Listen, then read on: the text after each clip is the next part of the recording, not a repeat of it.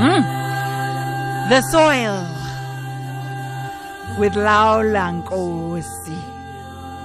This is a call for divine intervention from those in the heavenlies to just take over as the numbers are coming in. I can just imagine people saying, Laula Nkosi, take over, take the reins, Heavenly Father.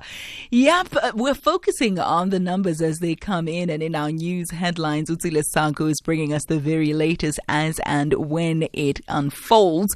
But right now, in our Throwback Thursday edition, we take a look at, I suppose, similar circumstances, right? When we voted as a country and when Madiba was then announced, of course, as the first president of a democratic South Africa. It was a day that many people had been anticipating, and a day that filled the country with a sense of pride. On the 9th of May in 1994, Nelson Mandela was elected the first black South African president by the National Assembly. The next day, he was inaugurated as head of state. In line with the interim constitution, a government of national unity was then formed. IFP, NP, ANC, represented in cabinet in proportion to the number of seats each political party won in those elections. And so we look back at those first democratic elections that we had as a nation. How far have we come? Has the dream been deferred? Is all well in South Africa, Inc.? Are we just filled with doom and gloom? Are we not that bad? Are we an anomaly? Are we still the rainbow nation? Or really, we are like most other countries, eh? We must just not think of ourselves as being far too special. But yeah, millions of South Africans taking to the polls with pride. Back in 1994, it marked an end of a horrific era for the country, the apartheid dispensation. Oh, the joy we felt when Nelson Mandela cast his first vote at age 76. I mean, you can imagine millions of black South Africans stood in the longest voting lines the world had ever seen. It was a remarkable day indeed, and a sign of great things to come, or many had hoped. But it wasn't just about the long lines and the jubilation of the day, I suppose. That day signified freedom from oppression.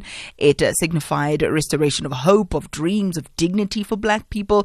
It meant a succession of black presidents for this once oppressed nation, and it meant that our children would never be subjected to segregation like those of old, right?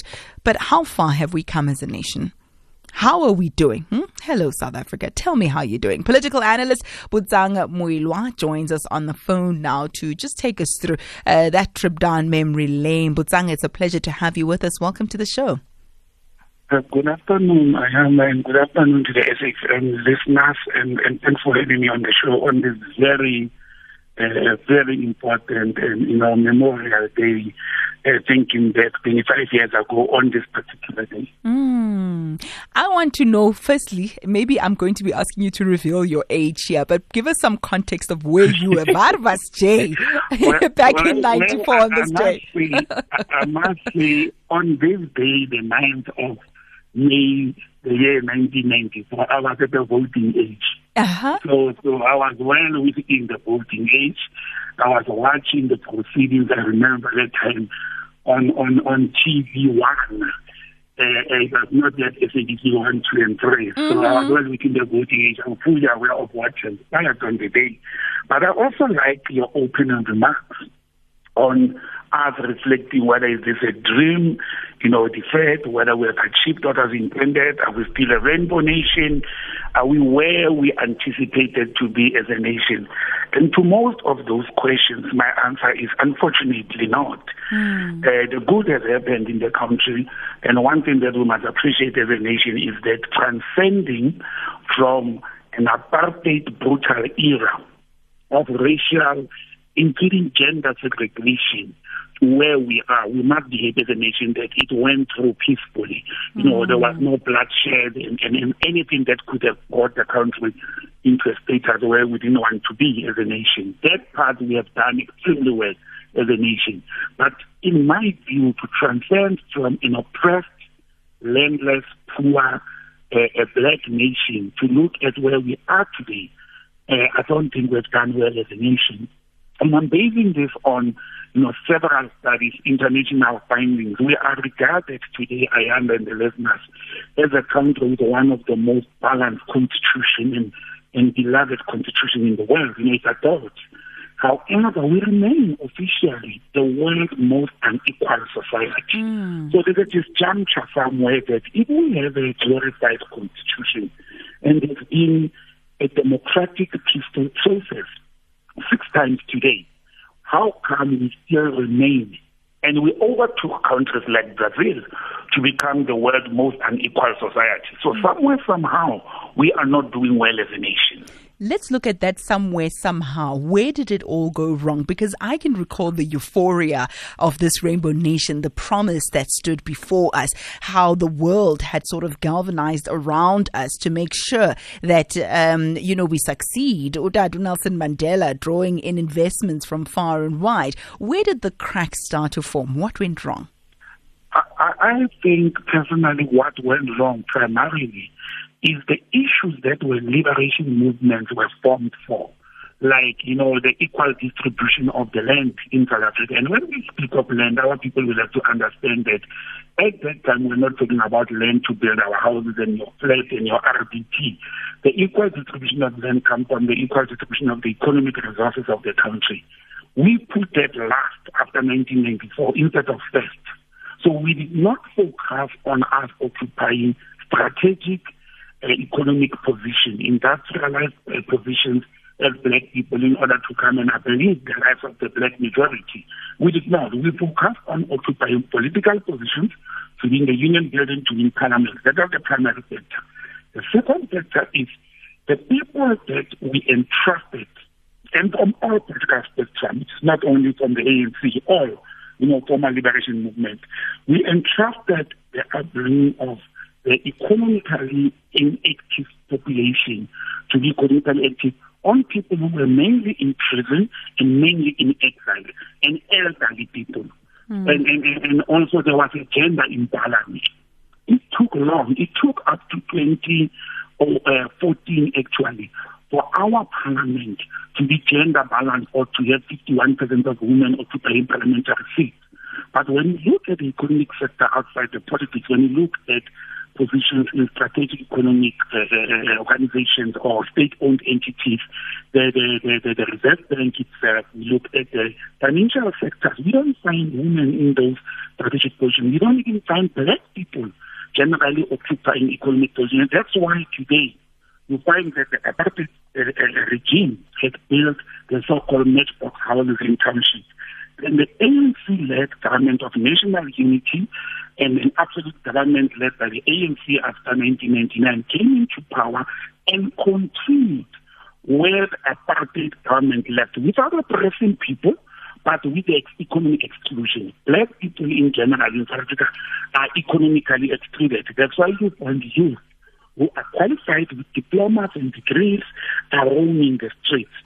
It's because we didn't have economic policies to can accommodate those people to be swallowed into the economy of the country. And I think we did very bad there.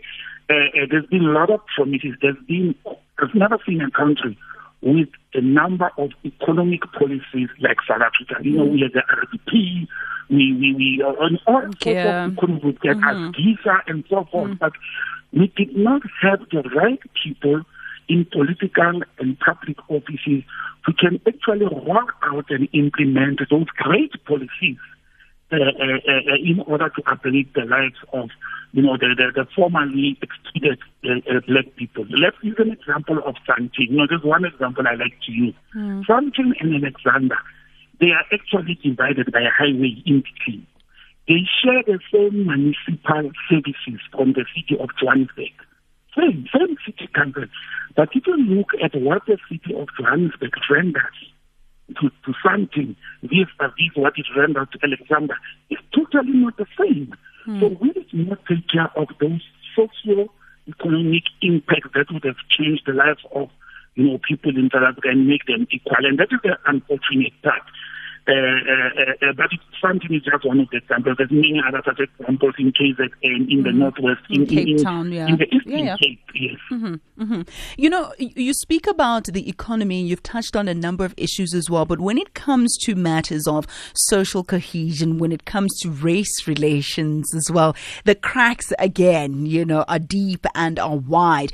Just looking at the election results as they start to trickle in, and the growth of the VF Plus and the margins that EFF has been able to garner, it says to me, all is not quite well. And then I recall an analogy that someone had used to describe what should have happened back in 1994. They used the metaphor of giving birth and said that, South Africa in essence just had a C-section, when it gave birth to this new democracy of ours. It was neat, it was timely, it was sort of something that was done on a certain time, and then people think that's it, and then we move on without getting into the, can I say, dirty business and the complications of pushing and the intricacies of vaginal birth, and how dirty that can be, and how unpredictable it can be. And some people are saying that we should have done that, in inverted commas, dirty work back then, of dealing with race relations, of dealing with a lack of social cohesion, instead of masking things over and delivering this new baby called democracy, and then washing our hands and thinking that we're done. Because decades later, we are seeing that the work is incomplete. Yeah, absolutely. Unfortunately, me and you, we can sit and reflect backwards to say we as a nation should have done the dirty work. And both from all races in the country, we should have gone and done the dirty work. White people could have come forward as well and said, we have done you wrong. What can we do as a nation to correct the imbalance of the past? There probably were reasons why the four leaders of 90s did not want to soil and dirty their hands. There's various assumptions. They could have been tired from being in prison. They could have been tired from being in exile. They could have been worried that, getting into the dirty work would have led to bloodshed. That is the story we hear most of the time. And in order to avoid the bloodshed, but they did not have the plan of how they are going to roll out gradually so that it should not anger the people in the country. That's what we should have had, how to roll out this gradually. I normally make an example to say, when I started working for government in the early 90s, the tea lady, the security guard, and the cleaner at work were employees of the state. So they had job security, they had medical aid, and they had a stable income. We destroyed all that. We destroyed all that, and we introduced, for example, a tender system whereby the government will have to outsource security guards, to outsource cleaning services, to even outsource people who are doing catering in government offices and so forth. That actually resulted in unemployment, because people who are conducting these businesses, we have found out over years that they are irresponsible in taking care of people. They don't respect the laws of the country, the labor laws of the country. And we did wrong that the tendering system actually created and contributed to unemployment in the country, because it is a transitional form of employment. It is not a permanent form of employment. People get employed temporarily when the business secure the contract with the state, and after a year or two, people are scattered all over the street. So we didn't take care of our youth. We didn't plan for that. But again, if we recall very well, I don't know how old we were that time, by the time we went to the CODEF and the Otistir and the Captain Park negotiations, the three major liberation movements, the KCR, and the ANC, were scattered all over. They were separated. There was not a single black voice. I recall the TAC saying to the ANC, we will join the negotiation table only if all liberation movements sit on the one side of the table. And we confront the National Party and everybody else from one side of the table. So we negotiate as the oppressed with the oppressor. And that did not go well with the ANC. And everything collapsed that time until today.